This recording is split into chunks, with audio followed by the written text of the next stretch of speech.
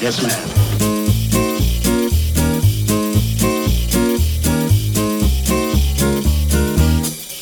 How's it going, everybody, and welcome to The Candid Clarinetist, the podcast where we explore the lives on and off the stage of professional clarinetists, musicians, teachers, and leaders of the orchestra industry.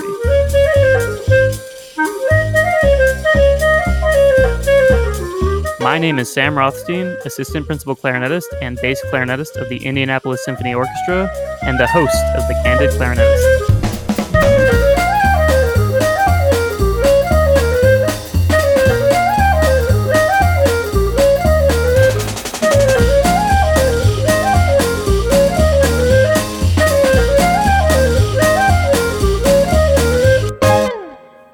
Today's guest is a dear friend of mine, and I'm excited to welcome him to this week's episode. He is currently Principal Clarinetist of the Fort Wayne Philharmonic in Fort Wayne, Indiana. Him and I first met at an audition back in 2011, and when I moved to Indianapolis, I knew I wanted to reconnect with him and have him come play with the orchestra if at all possible. He has become a staple substitute and extra player with our orchestra, and last year filled in full-time while one of our clarinetists was on leave. Our guest today is none other than Mr. Campbell MacDonald. Campbell, how's it going today? Hi, Sam. Thanks for having me. Yeah, of course, man. Yeah, it's going to be fun. So I always like to start out with a little bit of an icebreaker. So my question to you is, if you had to hire a clarinet section from any part of the world at any point in time, who would you put in each position and why? So you need to hire a principal clarinetist, a second clarinetist, an E-flat, an associate principal clarinetist, and a bass clarinetist. And one thing to keep in mind is that they don't have to necessarily have held that position as one of their jobs. So you can take someone who is a principal clarinetist and make them the second clarinetist.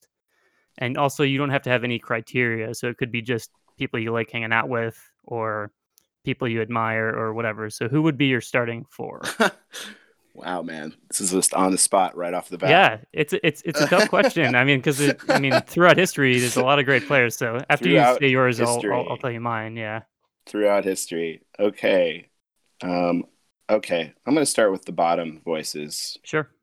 I think for bass clarinet, I'm going to go with whoever it was playing on the Ring Cycle recordings of Schulte in the Vienna Philharmonic in the 60s.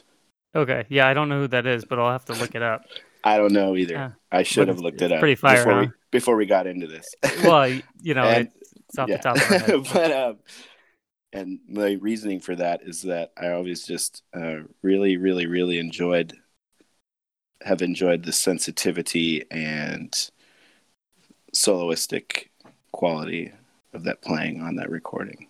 And I just, there's just this ability to sort of bring the listener into a dramatic world instantaneously from that person. I don't know what they would do on other repertoire. I should probably, if I knew the person, I'd have a little bit more.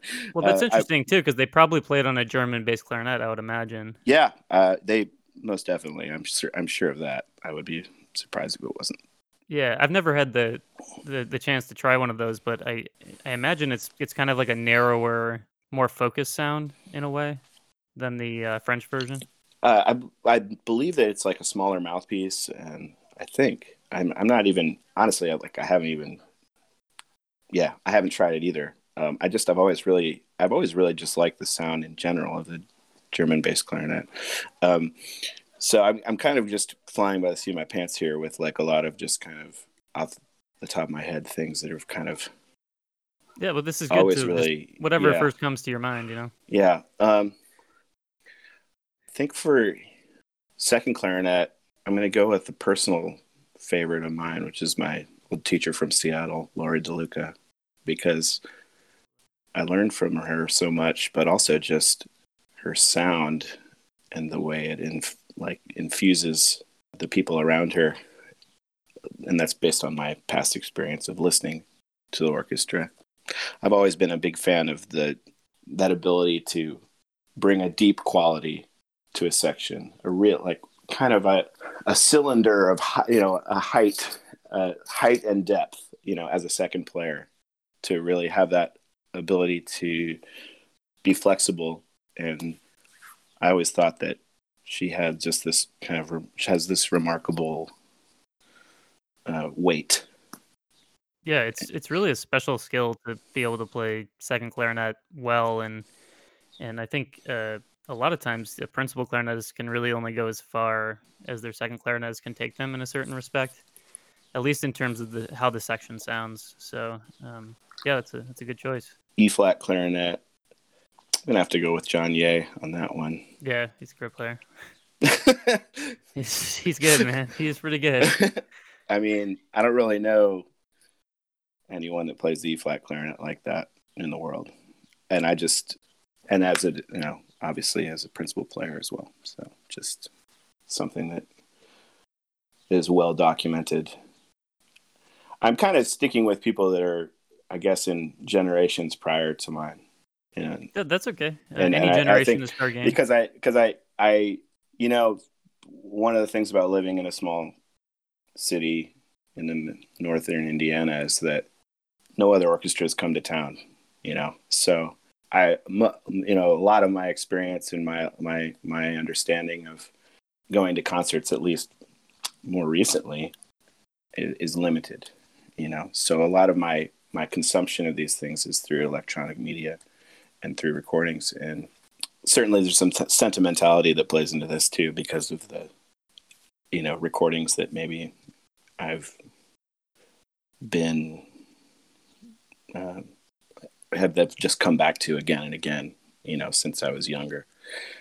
It might date me just slightly. I don't know. No, that's okay. But I mean, I'm comfortable with that. I mean, the cool thing is that we always have access to that, especially now. I mean, the fact that we can still listen to people like, John Ye on these amazing Chicago Symphony recordings for the last 40 years. It's pretty cool. Yeah. I mean, there's just so much out there. Now I'm starting to second guess myself. That's a problem for everything. It's okay. You just stick with your first gut. That's fine. That's fine. That works. All right. And the principal one is, man, that's probably the toughest, because I really just admire so many. Honestly, it's all sections. I kind of, throughout. I mean, all the positions. There's so many great players. And it's so funny that you asked this question, because I don't think I've ever even considered it. I've never even considered what would be the perfect section, or what would be my perfect section. And when I think about these three players that I've just thrown out, they're all very, very different from each other. Well, I think you bring up a good point that there is not necessarily a perfect section. I think there's just a lot of great players, and each player has their own strengths, or at least what we perceive as strengths, and their own weaknesses. So Yeah. it's kind of just like, who do you like? Not necessarily like who would match the best with each other. Yeah. So I think for principal, I have to go with Combs, just because I always really, well, again, I mean, it's personal, but something that has always really amazed me about him is his comfort level with every type of repertoire. In my experience of listening to him live, and as a chamber musician, as a soloist, and as an orchestra player, and all, just. he's also a very talented jazz clarinetist. Well, that too. Yes. Yeah, I mean, so it's just, absolutely. I mean, sure. I mean, it's just, but I mean, it's like I can go down the list of, in my mind, I'm just scrolling through all of the different repertoire that I've heard him play, and live, and in recording, and I just, there's this flexibility there that is just like an understanding, I guess, of that. Just, he sounds comfortable in everything to me. Yeah, He always absolutely. does. And I'm always, that stuff always really impresses me, because I feel like I'm never comfortable. Yeah, I gotcha. So. Well, those are great choices. Just to quickly go through the list that I came up with, I kind of cheated, and I mean, everyone's kind of interchangeable in my section to a certain extent. Okay, I didn't get But that far in this, yeah, so yeah, I guess I would have yeah. to So spend my more time on it. principal, I had to go with Marcellus just because of the history, and I mean, I think that if you wiped the clarinet off the face of the earth and nobody had ever heard it before, and it was your job to educate people on what the clarinet sounded like. I think the first person that you would play a recording for would be the Marcellus Mozart recording. And so I just, from a pure historical standpoint, I think that I would pick him. And actually, I did also choose Larry Combs as my sort of interchangeable principal and second, just Okay. because I mean, in terms of orchestral Sure. sound, I think that Larry's sound is, in my opinion, I think it's still the holy grail of clarinet sounds, at least in an orchestra. I don't know what your thoughts are on that, but Mm. that's kind of, I've always really admired how he sounded. Mm-hmm. I, when we start, I mean, if I were to just group all of my favorite principal clarinetists, it's like, I mean, I'm a just huge Marcellus fan and always have been. And I mean, it's like jaw dropping, sonically and in terms of taste, I guess I go back to the sort of the sound that I was talking about with my teacher, Lori, from Seattle, that, she studied with him, and just that depth and the tonal palette and just how, I don't know, it's like gargantuan, and its presentation. Yeah. And I mean, there's just all these others that I'm a huge fan of all these people you're talking about. And it's like, I find myself now being just the biggest fan of pretty much everyone, and it's just, I'm sitting here with my face in my hands. Yeah. Remember, and I love Harold Wright. I just love it. I love what he does, and it's a different thing. And I love Stan Drucker, and then so anyway, I'll let you finish your no, there's your list. quite a legacy now. The principals, I feel like there's so many principals that I could, and it's purely just because of their output. We're aware of what they're doing, and or have done, and it's just fantastic. I mean, Sabina, I'll take Sabina Meyer, any orchestra. Yeah, put her in there. That's fun. yeah, that's good. We'll be set. I love her. So to quickly finish out my list for my associate principal in E flat, I had to go with this was a hard one for me, but I had to go with Tom Martin for a number of reasons. He's one of the best clarinet players I've ever seen or heard technically. Like, just he can just fly anything off anywhere at any time. It's pretty amazing, and he's also an amazing bass clarinet player, even though he almost never plays it in the Boston Symphony. But also, he's just a really funny guy and just like a really cool guy to hang around with and learn from. So I had to get him in there just because I'm a big fan of his. And then bass clarinet, I think. Oh, sorry, go ahead. I was just gonna say, I wish I had more exposure to so many players, because he's somebody that I've always heard just such amazing things about, and I just wish I had more personal exposure, and I guess recordings included. But honestly, just, even just being able to be somewhere to hear live or have contact, Yeah, absolutely. Yeah. And then for bass clarinet, I had to go with Laurie Bloom, who's my teacher, played in the Chicago Symphony for 40 years. And I think, can't go wrong arguably, I think, I mean, he's my teacher, but I think arguably could be considered the greatest bass clarinetist of all time. Certainly in the conversation. I wouldn't argue. Certainly high up in the conversation. Sure. Just in terms of what he did for the instrument as an orchestral instrument was pretty significant. So I had to include my boy Laurie in there. But anyways, thanks for sort of going through that exercise with me. It's kind of fun to just bounce that back and forth and talk about all these great players. If I was to just kind of make a general comment about all of it, for me, it's that, we talk about these, fantasies of, assembling a section or whatever. I would take just the ability just to hear all of these people in person. Yeah, absolutely. And as just, I just haven't, because that's the, what is the real magic, because of all these people we talk about.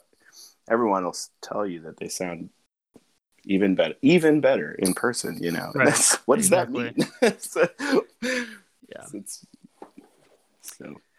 All right, so we're gonna talk about you now, if that's okay. Sure.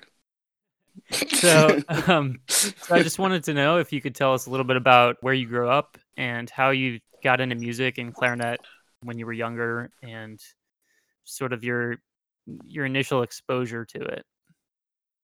Well, I grew up in Seattle, Washington, and I when I was growing up, I was born in '77, so get that out of the way just to put Okay. time frame in there. Um, I was I have an older brother who's about 3.5 years older than me, and he was he took up the saxophone in the fifth grade, and I always just wanted to do everything my brother wanted to do, Mm-hmm. So my parents were also just music lovers, and had a lot of records and a lot of, before CDs, lots of records Mm-hmm. and lots of tapes, lots of reel to reel tapes, a lot of great system in the basement to listen to music. And my father had a history, playing guitar and singing songs, and he was in the USO and the military. And my mom had studied the piano as a young person, and so there was a love of music, around the house. But certainly, like, pursuing music beyond just a love of music, I think I looked to my brother because he's just been pretty great at everything he decided to do. I mean, in a lot of in a lot of ways, he was a sports star, and he was he was a musical star as he got older and into high school. And so when it came time for there to be lessons in elementary school offered in fourth grade, we start pretty early in Seattle, which is pretty cool. Mm-hmm. But fourth grade was when we went to school, and the once a week lessons began, once a week band sessions. And I wanted to play the trumpet because all of my friends played the trumpet. We're going to play the trumpet, and I went down, and it was kind of like this like cheesy Music Man moment where, the guy's sitting, the band director's sitting there, and he's got these huge glasses, and they're very thick, and he's tilting his head back, and he's saying, well, why don't you open your mouth there? And he has me lean my head back, and he's looking at my teeth and saying, oh, this is a clarinet mouth, this kind of stuff. Just ridiculous, kind of, but I guess he was right, because I said, I think he just needed more clarinet players, because he said, well, I've got a lot of trumpet players, but let me look at that mouth. And then, it was just, Yeah. and I thought, okay, well, all right, if that's what you want, I'll play clarinet. Yeah, That's and we're all fine, naive whatever, at that age, so we're like, oh yeah, I must have a clarinet mouth. Who knows? Right. I didn't care, honestly. Yeah. I just wanted to be in the band. I just wanted to play music, and Sure. I thought it'd be fun. And I came home and told my mom that they wanted me to play the clarinet. And so I give a lot of credit to my mom, because just immediately she just asked me if I wanted lessons, and if I would want lessons outside of school. And I said, sure, because my brother was taking private lessons and already as saxophone.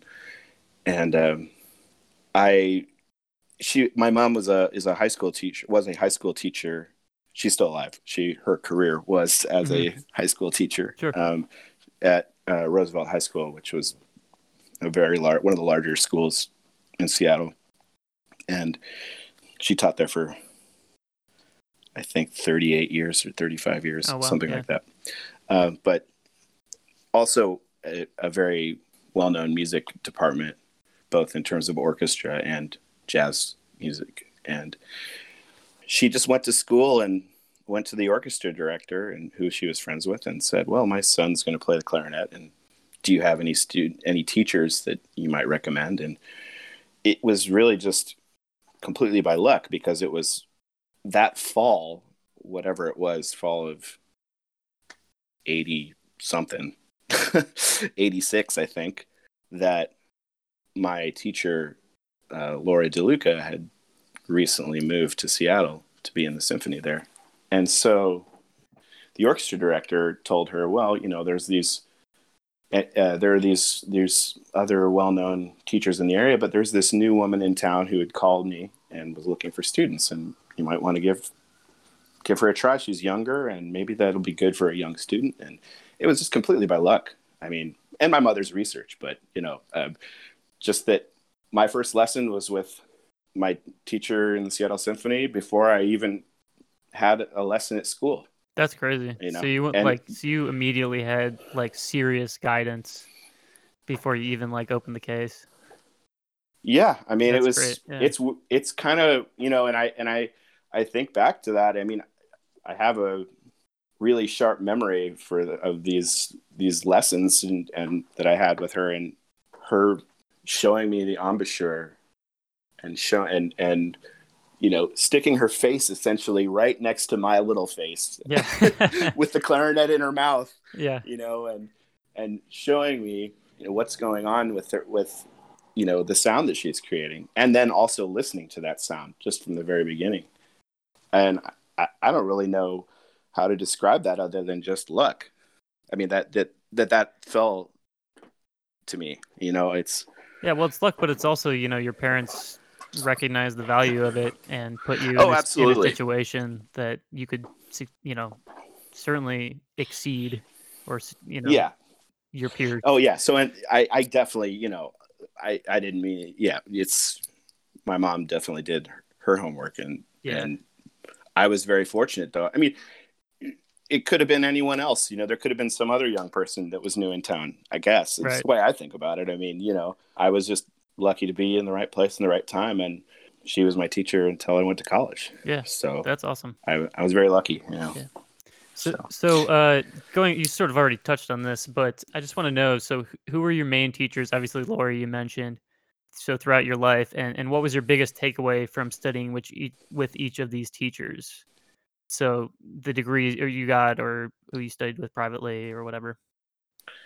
Well, I'll just go chronologically. I mean, Lori was just like the foundation that she gave me is just, I still think about these things.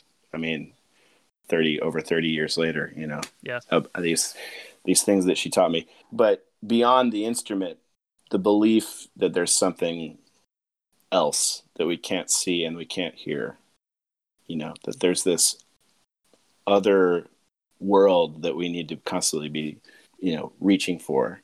And that, it comes in so many forms. But I mean, she and I are very different people, but just, again, to go back to some of my memories as like learning, working out of the Rubank book or something like that, being 10 years old and having some 3-line melody to play and have her really ask me, what does this really mean? Yeah, like demand music out of it immediately.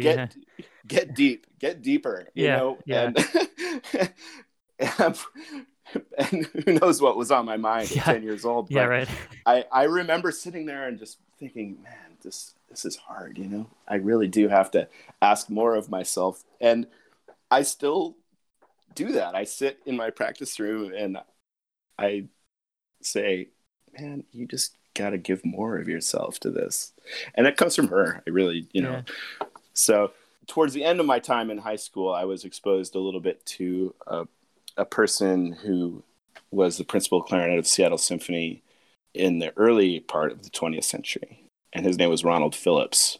And he was a Bonad student. And he played in the Seattle Symphony until it was 80 or 81, I believe. And he was a graduate of my high school. And so he came and did wind sectionals for free for our high school orchestra. Oh, that's so cool. It was, yeah. So, and I actually knew, through the Youth Symphony, the Seattle Youth Symphony program, I knew some other people that studied with him. And he was somebody that was kind of like my first contact with a considerably older generation, But at my age, I'm lucky enough to have been able to kind of be on the tail end of a lot of these people's careers. Yeah. And he was somebody that just, I had a few lessons with him, in preparing for college and auditions and various things. And he was a very giving person. And, he was just kind of, his musical knowledge, he was very nuts and bolts in terms of like rhythm and singing qualities. And he was a a really nice guy, and it was a completely different kind of experience. But he kind of took me down into a little bit of a rabbit hole, I guess, or I don't know if the rabbit hole is the right word, but an interest in sort of historical recordings and that kind of thing. But I went to Oberlin right after high school, and I studied with Lawrence MacDonald there, and he was a Marcellus student, in addition to, I think, Brody as well. He went to Northwestern, but in the 60s. But he studied with Marcellus when Marcellus was in the Cleveland Orchestra, and they would drive over, in cartfuls from Chicago to take lessons. And that's the stories that many people have heard. The old guard about stories, yeah. Yeah, he always had a lot of really great stories about that experience. One of my favorite ones was that, he said that the Canadian car always showed up right after his lesson, and the cars were being unbolted to reveal various cigars that were used in forms of payment and things like that. So I thought that was a kind of a funny, really cool. Funny anecdote. Yeah. And studying with him was really quite a bit different than anyone I'd ever worked with. Of course, limited experience at that point, but he really got me to look at the instrument in a much healthier fashion, really addressed respiration a lot. And as a musician, just really pushed you to avoid cliche thought processes. I guess that would be the best way I could put it. I feel like he was, in a different way, still, moving to that other world, attempting to reach that next plane, or however many planes or planets away you can get, in terms of creativity and expression. And one of the words that he uses as a teacher a lot is inflection and articulation. And articulation not in the sense of tongue on the reed, but articulating your ideas in terms of gesture. So from the respiration thing that I was talking about, before I studied with him, I couldn't really practice more than 2 or 3 hours, max, without kind of just sort of maxing out physically. It just, I'd get really tired, and it was a lot of biting involved and a lot of fatigue. And dealing with air, as like a fuel source, kind of nonstop for like 4 years, he'd bring you into, I think, a more efficient way of playing the instrument. And, it was after I started studying with him that I really could practice as long as I wanted. And on like a physical level, I feel like that's like a gift that I don't really know, how you pay that back because I just don't get tired. And I'm really lucky. My brain gets tired, but, my face doesn't get tired. And I'm really happy about having that, nice taking that away from him. Yeah. It's something where now, I address fatigue as just immediately as that I'm doing something that I shouldn't be doing. And I'm able to manage it. It might also make me less efficient in my process, but knowing that I just could play all day. But knowing that you have the capacity makes it so you don't have to account for another variable when you're planning or practicing, Yeah. I still, of course, love being fresh. And I think there's just something natural to, I'm not a medical professional, but whatever's going on in the mouth and the lips and everything that's doing something, I still appreciate being fresh at times, but it's usually not like something where, wow, I wish I hadn't practiced all day, right, for this rehearsal. It's not like on that level at all for me. So I'm really happy that I have that just as a skill. Or I don't know if it's a skill. I don't know. Just again, I come back to luck a lot because I just feel like I'm pretty lucky. Yeah. So sometimes it's better to be lucky than good. So. So I don't know. And while I was at Oberlin, I studied with David Weber a little bit during our winter term sessions, which were in between semesters in January. I had the opportunity to connect with him, and that was through a person from Seattle also named William Blaney, who was a student of David Weber's. And he was somebody who taught sectionals for the Seattle Youth Symphony program. And I had a friend who studied with him, and I was exposed to, he was also somebody that was very instrumental in kind of bringing to my attention, like, that lineage, essentially pre-World War II lineage. And these, David Weber, was a student of Bonad's as well. And he was still teaching actively during the late 90s. And I was really lucky to have that opportunity. And Mr. Blaney, he introduced me to David Weber. I wrote him a letter. Yeah. Shocker, Yeah, back in the days wrote of him a no letter, emails.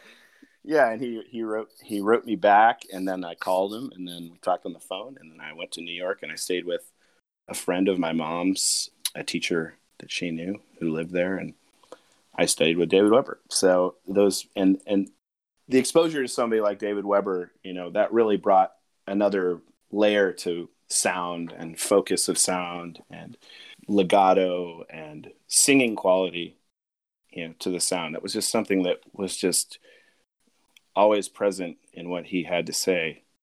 He used, and you can speak to any of his students. It's many of the same stories, but I think he's probably said this to every single person that, I want you to think about sitting on the stage at Carnegie Hall and think about the person sitting in the last row of Carnegie Hall and what that sound needs to be for that person. And I think that that's a pretty detailed description of what it means to project. And that was something that he was just all about. Yeah.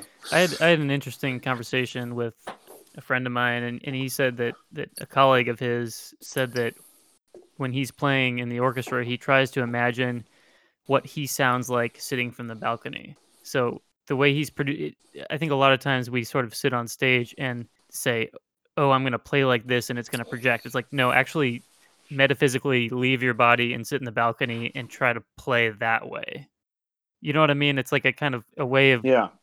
cultivating your sound that you can kind of do it in a way where you're actually imagining that you're out there and what you need to do to get there, rather than being in your chair on stage and like Yeah. going through all these hypotheticals. Because no one really, I mean, that's the weird secret about what we do, is like nobody actually knows what they sound like. Because if you have a recording of yourself, it totally depends on your acoustic, your recording quality. You obviously don't Yeah. know what you sound like, as you're playing, because you have all these other things going on. So it's a really kind of a strange subjective world that we live in, and so we have to do our best to kind of imagine what we're doing and what's going out to the audience. I mean, it's something I struggle with every time I sit Absolutely, in the orchestra. it's hard. Yeah. And it's difficult. But I think for me, there's just like a certain tonal map that I've constructed for myself that seems to work. Yeah. And I owe it to a lot of these concepts, these tonal concepts I'm talking about, that I've learned from these really wonderful people I've been in touch with. Yeah. So that was something that was a really interesting experience, being in New York and staying with him, and kind of having this window into the past, that was vivid, vivid portrait, essentially, that he would paint, as a teacher. And after my time at Oberlin, I was pretty burned out a little towards the end of my time at Oberlin. I just lost a little steam, and I decided not to go to school right away. And I moved to Los Angeles for a year, and I got to take a couple lessons with Yehuda, and I still think about those lessons. For those who don't know, Yehuda Gilad is the teacher at USC and Colburn. Yeah, and so I had a really great friend who was studying with him at the time, and I got some exposure to him, and I still use many of the things he taught me, even those three lessons I had with him. And I had a couple lessons with Mitchell Lurie also while I was there. Yeah, really cool. And that was really great. Man, it was like heavy. His presence was heavy, I will say. It was just like, I knocked on the front door and he answered, and it was just like, he was just so warm. And I walked into his living room, and other than the piano, it didn't look like a musician's house at all. Yeah, sure. It was this beautiful, beautiful West LA home, and he searched around into went into a closet and rummaged around and found a music stand for me. Yeah, it was funny. So it was a nice little short bit of time that I spent about 10 months in LA studying, but also just working, kind of taking a break from school. And while I was there, I decided to go to DePaul and stay with Combs. It just seemed like a opportunity that I couldn't give up. I was somebody I'd never studied with somebody who had been, principal clarinet in one of the best orchestras in the world, who was doing it at the time, and yeah, it's a different perspective that they give you. Not that, Yehuda Galad's, probably the best clarinet teacher on the planet now. You kind of get a different perspective from what he teaches you to what someone like Larry Combs teaches you, when Larry's like playing the job and then going straight from rehearsal to your lessons, where he can kind of apply what he just learned in rehearsal to your lesson. It's just an interesting dynamic. Yeah. It really worked for me, studying with him. I would say I was pretty fragmented in terms of like my ability. I felt there were certain things that I was just really, really, really strong at, and then certain fundamental things that were just really behind. And our relationship, it worked. It worked really well for me. He, for whatever reason, he was able to motivate me, which is something that pretty much all of my teachers have had problems with. And I remember him saying something along the lines of, well, if you don't want to practice, then you're already sunk, And really, it was during my time at DePaul that I really started practicing a lot. I mean, it was before then, I had fleeting moments, stretches here and there. But what I mean by that is more than just 2 hours a day, or 3 hours a day. I mean, really putting in long, long, long hours and finding every opportunity to do that. I was lucky enough also to have a really cool roommate for part of my time there who was a clarinetist named Dan Wan. And he was and is just a very dedicated musician. And man, he liked to practice. And I kind of rubbed off on me in a really good way. He was like, it was just like, don't think too much about it. Just get in there and do it. Yeah. It's really interesting that you say that's when you really started to practice. Cause I feel like everyone who's in positions like we are has some sort of point like that where they just go like nose to grindstone. I remember like my senior year of college, I was like waking up at like 6:30 in the morning. I was at the practice rooms at 7:30, and I did like 5 or 6 hours a day, basically morning to night. I fit it in everywhere I could. And I feel like everybody had a year or two like that where they just needed to do it. Yeah, it's the only answer for me these days. I mean, time and time again, it's just, I like practicing a lot. And I think that it was that period of time that kind of just made me, kind of give myself over to it just in a way that was like, I enjoy it. I enjoy getting better, and I enjoy improving. I enjoy learning things. And for me, the way I work, there's just no substitute for the intimacy. And that means many hours, and that means time to reflect. And it's just kind of learned that at that point, or at least got my first taste of it. And just the working on the orchestral repertoire and preparing for auditions with Combs, and it really brought me into focus. Yeah, in a really positive way. Yeah.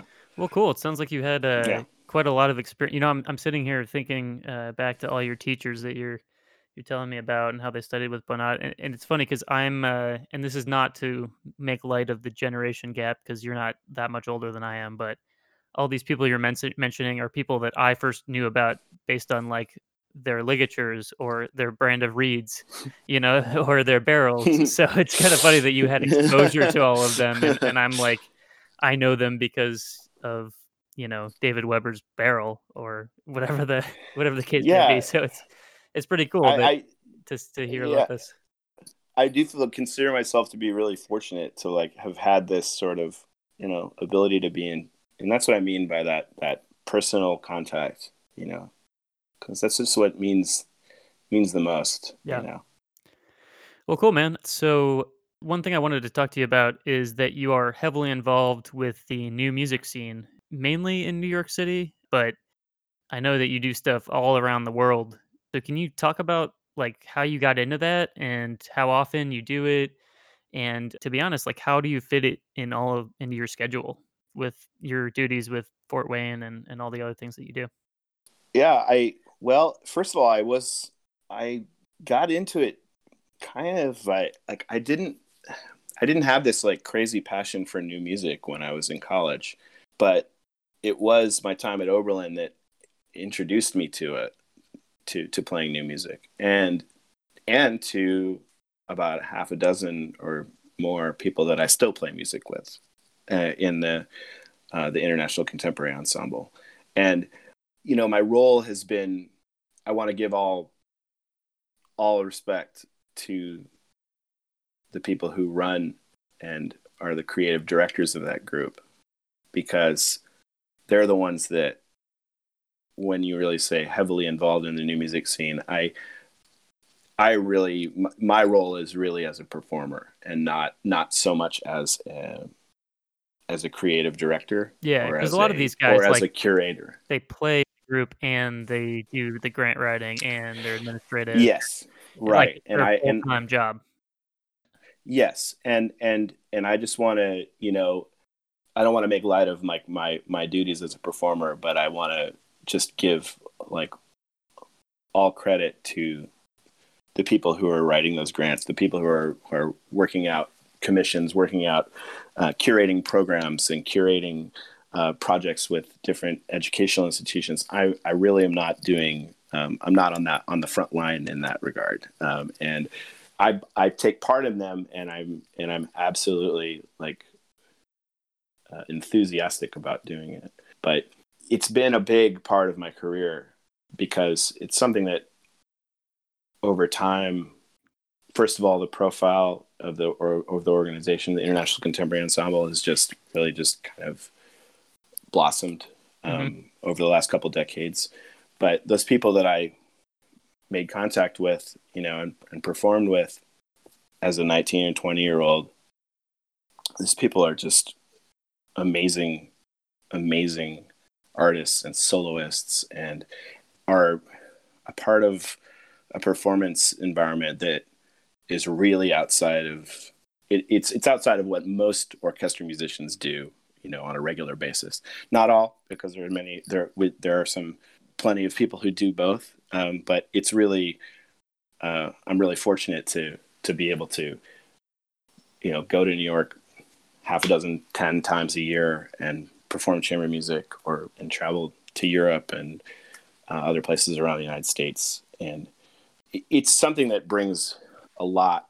It gives me a lot of pleasure and satisfaction, because the level of those musicians is really high. I mean, they're unbelievable. Like you can't even imagine what they do. It's just crazy. I can't imagine what they do, And and you I'm play with sitting right them all next the to them. time. Yeah. It's like I just don't. I just feel like so fortunate to do it.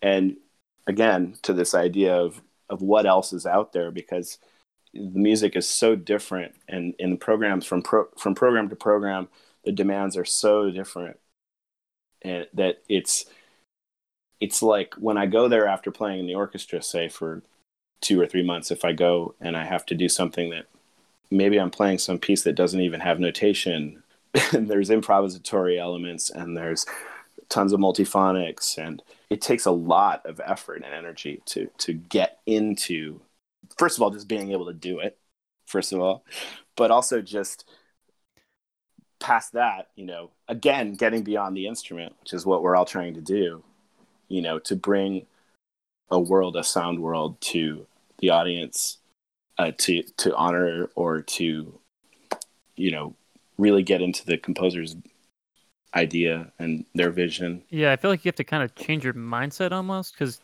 I mean, when you're playing Beethoven, it's just like you're playing Beethoven and you're trying to just curate these and craft these perfect phrases and really serve the composer. But a lot of the new music, you're trying to do the same thing, but it's like a different, like you kind of have to turn your mind 90 degrees almost. You know what I Yeah. mean? And it depends on the composition, you know. Right. It's just that the first thing is that a lot of the things that you just are asked to do on a fundamental level are so outside of what you have to do in an orchestra. That's the first step is just saying, this is not orchestra playing. It's not that, it's not classical music. It's a big challenge. And yeah, there is this. It's the biggest challenge is that changing of. But on the other hand, it's like I find it necessary. Like, and I can't at this point I can't imagine myself not having that.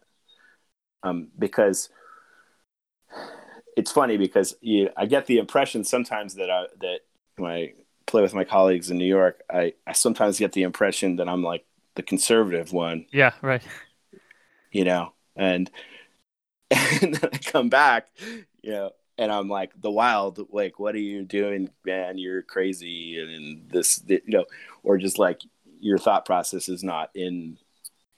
I don't really know if that's true or not. It's just perception, but I just can't imagine my performing world without it, because I really love playing the orchestra, and I really love playing new music. I mean, I really just like love the open-endedness, the open-endedness of it. I'm speaking in very general terms, but it's just. Well, I feel like for you, you need both to sort of satisfy your artistic endeavors. Like I feel like you wouldn't be happy if it was just the orchestra. You wouldn't be happy if it was just the new music. Like yeah, you need kind of both to balance it out and keep your creativity, on its toes.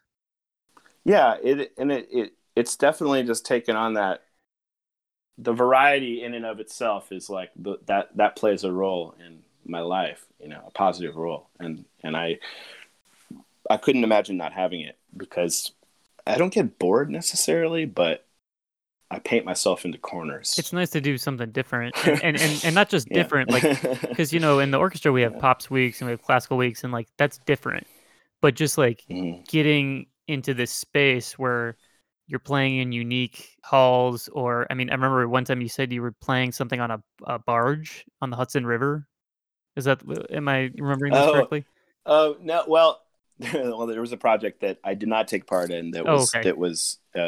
I would say, if you were to talk about one of the more crazy environments, was probably playing De Materie by Andreasen, where we played with a flock of sheep, Oh, that's running right. around on the floor I read that.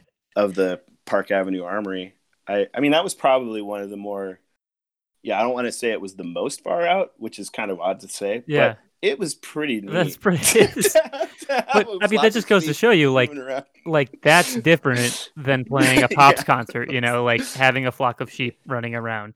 So Yeah, no, that would never happen that wouldn't happen at most orchestra concerts, I guess. I don't think it So, would ever happen in an yeah, orchestra. I mean, I probably could be not. wrong, Probably but not. who knows? Well, that's really cool, man. I'm glad that Yeah, that's yeah. able that you have that avenue, because I know sometimes like I crave stuff like that, and I'm sort of unable to do it just because our schedule is so busy and it doesn't make sense Mm, for me to do it. But yeah. it is nice that you have that avenue and the flexibility to be able to do stuff like that. So, Y- to switch gears a little bit, for those who don't know you, you're an avid foosball player, and Oh man. yeah. Such a So for those who don't know, foosball is tabletop soccer essentially, and Campbell always talking about his foosball tournaments and stuff. So I'm just curious, like, how did you find this hobby, and why is it important for you?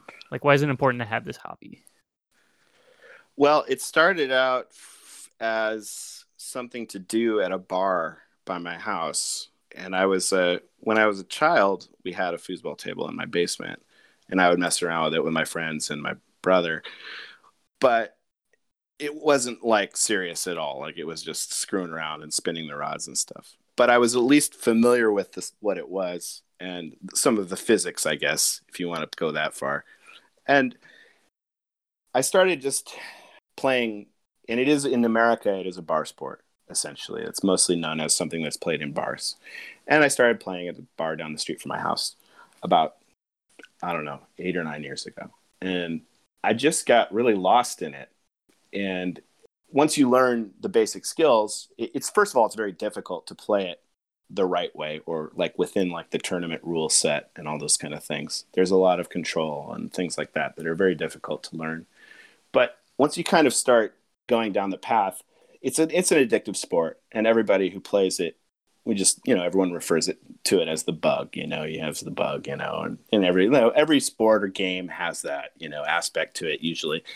And I've always been quick in terms of my ability to respond, like good reflexes, things like that. But never been a fast person like with sports, like with, like I couldn't run fast, but I could hit well in baseball. I had a crappy arm, but I could dig grounders out. I don't know, like I've never been a fast, strong person. What is it? It's like the 5 qualities of baseball. It's like running, throwing, hitting. So you had like 1 or 2 of those qualities. I had like 1.5. Yeah, right. Okay. Right. And I really wanted to be there. Yeah, right. But this was something where, it's a fast moving game. It's just, and it's something that I've just pursued and become better at and practiced at. And I've actually had some success winning some things. And I'm still like in the world of like the foosball world. I'm like really low. Like the competitive foosball world, I'm in the bottom like 10%. I mean, I'm not, high at all. Because you're talking about people that have played the sport since they were kids. And I guess that there's a lot of parallels with, it's a practice sport. I mean, it's something that requires a lot of motor skills. People who are good at it, they spend hours and hours practicing alone. They practice basic skills. It's very similar in that respect. There's routines. There's just basic skill sets. There's the ability to move outside of the norm, express yourself a little bit with creativity in terms of the way you play. And it morphed from something that just kind of drew me in to something that I could do at night to something that I could do when I traveled. And actually it was while I traveled that I started getting better and actually learning a lot. Like my trips to New York, there's professional foosball players there that play every week that are really high level. And I started learning like quote unquote tournament style play. And then a couple of years later, I started going to actual pro tournaments. And it was something that initially it was like my ability to perform under pressure that always kind of covered me, carried me a little bit, and gave me a little bit of success. Not being rattled and being able to kind of focus. But then after a few years, it started flowing back into the music. Like I started learning about the pressure I was experiencing, and I started recognizing some of these things in my own performing and my own ability to focus as a performer. And they really I'm really happy with the way that they kind of have married themselves, like on a mental side, mental health side. And it's just been good for my brain just to have this completely other thing. And like I said, not to be all of a sudden somebody that is fast moving and have speed and power, granted on a very limited, small, controlled space. It's still something that like I never had as an athlete. And then I have it now. It's like, and it's been rewarding, and I play everywhere I go. I mean, I play when I go to Indianapolis, I play with guys down there. I play when I go to Detroit and, visit friends up there. I go to New York, I play there. I play in Chicago. I play in Europe. I play everywhere I go, and it's great. That's so awesome, man. I mean, Yeah. I can't stress enough, like the importance of having outlets other than music, because I think that we are all sort of this personality where we went to college and then we got to get a job, and then it's really difficult, and then when we get a job we got to get a better job, so it's really difficult to kind of get out of that mindset. But once you it's nice to know that there are other things out there that make you a well-rounded person. So for you, it's foosball, and that's your hobby, and it sort of it actually helps your performing because it gives you something other than your performing to think about and to put your energy towards. Yeah, it's definitely helped me. I mean, I'm not gonna lie. It's like it's helped my personal life too. I mean, it's weird. It's like helped a lot of things, and I mean, it's the only thing I've done as a hobby. I've always had a lot of like little dalliances and things like that I was kind of growing up and cycling and skiing, and I like being outside and being active. But this is the thing I've stuck with the longest of anything, and I just can't even imagine now like my life not having it. And it's like and it's like I've got my practice room where I'm sitting right now, and just on the other side of the door, I've got myself a tournament foosball table ready to go. I can go over there and take a break, practice half an hour, practice 2 hours, practice 3 hours, come back, practice here for a few hours. That's And the it's way. great. And for what I've heard, your girlfriend's an absolute killer on the foosball table, so you got someone to practice against. Yeah, she's a beast, man. Beast. Unbelievable. She's just like, every time I go anywhere with her, people are like, yeah, Campbell, you're pretty good. Yeah. But she's really good. Yeah, right. I'm her hugest fan. Yeah. I'm her biggest fan. That's cool. That's really awesome, man. Well, I'm glad Great job, Allison. Allison, you're crushing it. Yeah. So back to sort of pivoting back to clarinet. I know we touched a little bit on equipment and stuff, and not too much, but I know you're sort of known for having a sort of array of vintage mouthpieces. And like I remember we were at a recording session I once. am? Yeah. I mean, we were at a recording session once, and you pulled out this like it wasn't a shoebox, it was like this small cardboard box of like 6 or 7 Caspers and Shedvilles that you just like set on the chair, and people were like taking them and trying them and all this stuff. So I just wanted to know, like, what first of all, are you playing on, like, is that your main mouthpiece, and like what draws you to them? Like what about them do you like that you can't get from other mouthpieces? Okay, first of all, I have a lot of mouthpieces, but I don't play on a lot of mouthpieces. I just want to like put that out there. But I'm not like rotating like every week or 2 weeks or whatever. I mean, like I have a lot of mouthpieces, but I it's something that I've had contact with for a long time. Like, and I think this goes back to sort of that, that interest in old clarinet players, that kind of stuff from back in the day. I've always just liked the sounds that I hear. My teacher at Oberlin played on Casper mouthpieces, and I think I got my first one when I was there. I played on it for a couple of years. I liked it, but it had some intonation problems that just really weren't going to work in the long term. And the mouthpiece that I've played the most on my whole professional career is probably a Hawkins R model. And that's just as far as like the most stuff I've done.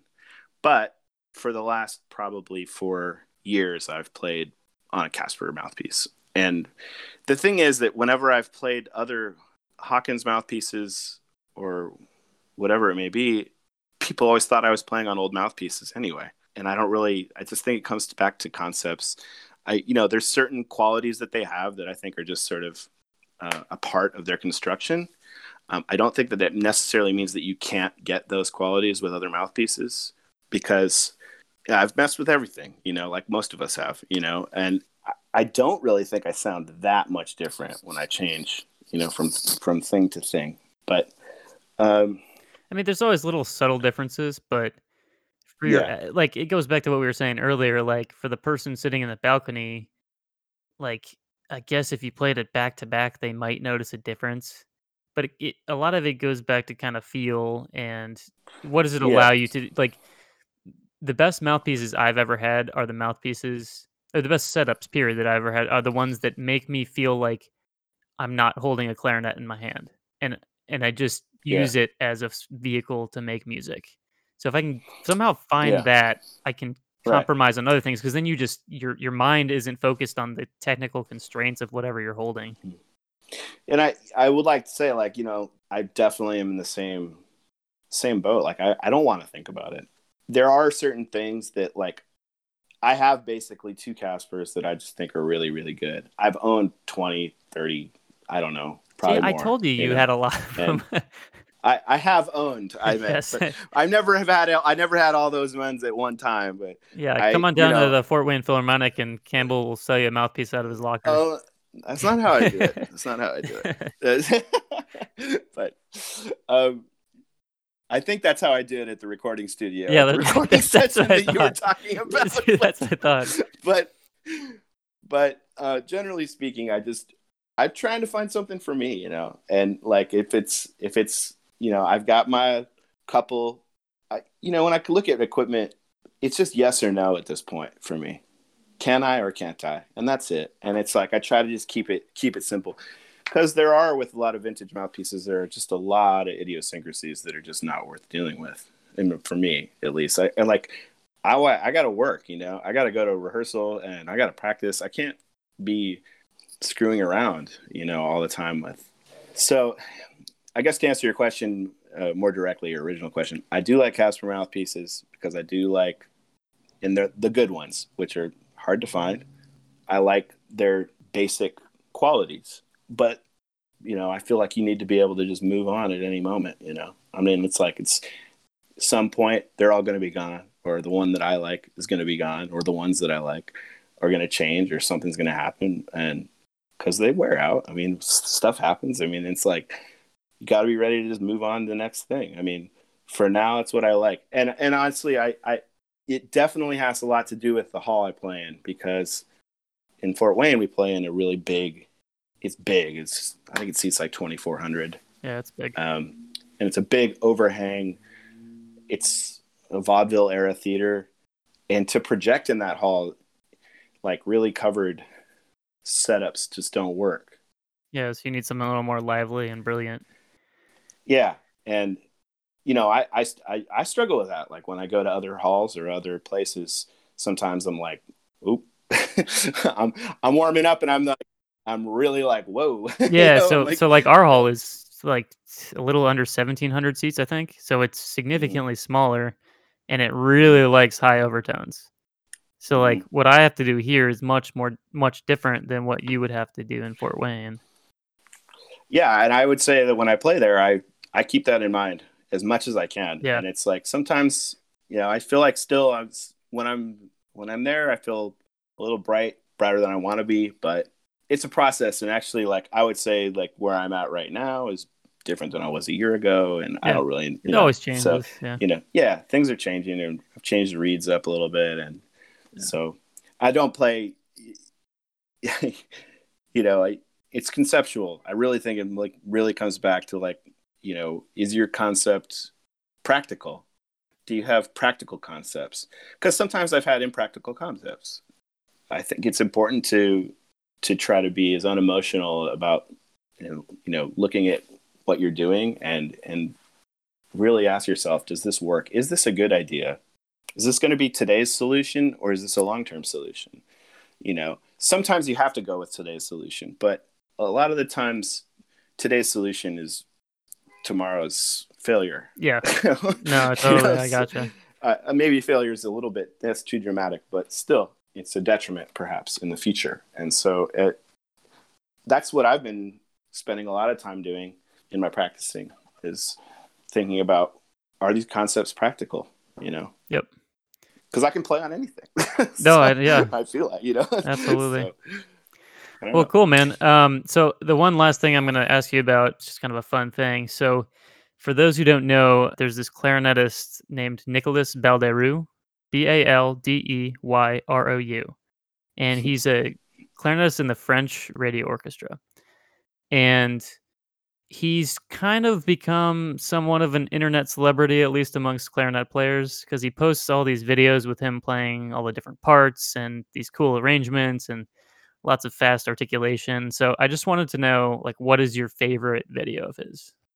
Man, this is like almost as hard as the clarinet section question. I feel like I've watched so many, and it's always it rotates. I guess I'll go with the Mendelssohn Scherzo. I'll take the easy way Yeah, out. that one is I just pretty think amazing. I just really like that it's better than an orchestra. it's, it's So ridiculous. Yeah. I really love it. I think it sounds great. That stuff is like the kind of and what he's doing is gimmicky, but he does it so well that I just am like, man, this is amazing. He It's sounds gimmicky, but he so doesn't good. take himself seriously. Right, like they're right. No, fun. and I love that. They're He has a sense. funny. He doesn't. He has a sense of humor. He Yeah. sounds fantastic. It's like there's no. Yeah, it's cool. Like I think that what he's doing is super cool, and I really just. If I could make one sound that sounded as good as any of the sounds that he's doing, like I would be a very happy person, So I really enjoy him. But I'll go with that. I'll go with the Mendelssohn Scherzo because I don't like watching super long internet videos either. So there you go. I was a little shorter. Yeah, I think my two favorites are the Jingle Bells Boogie and the Horror Staccato. It's just like unbelievable playing. Yeah. And it's like super good. I highly recommend if our listeners haven't seen it, like I really recommend just going to his YouTube channel, Nicolas Balderu, and just checking him out. It's pretty cool. Even for people that don't like clarinet, it's just kind of fun to watch him. So before we leave, do you have any last words, shout outs, pieces of advice, words of wisdom? Yeah, sure. I guess to aspiring musicians, I would say, don't shy away from large leaps forward. That's good advice. Yeah. Envision yourself taking large leaps, and don't second guess yourself, because what's the worst that could happen? You'll be in the same place. Exactly. And you won't be, because you won't be in the same place. You'll have tried something great, and I would say that's my parting advice to any aspiring musician, that you don't need to take small steps all the time. Well, that's great, man. Take huge steps. Yeah. Yeah, absolutely. Well, thank you so much for joining us today. It's been a real pleasure to get to know you better. I mean, there were things about you that I learned today that I didn't know before. So thanks for joining us. And for our new listeners out there, please make sure to like us on Facebook, follow us on Instagram at The Candid Clarinetist, and follow us on Twitter at Candid_Clarinet. Once again, I am Sam Rothstein, and thanks for tuning in to The Candid Clarinetist.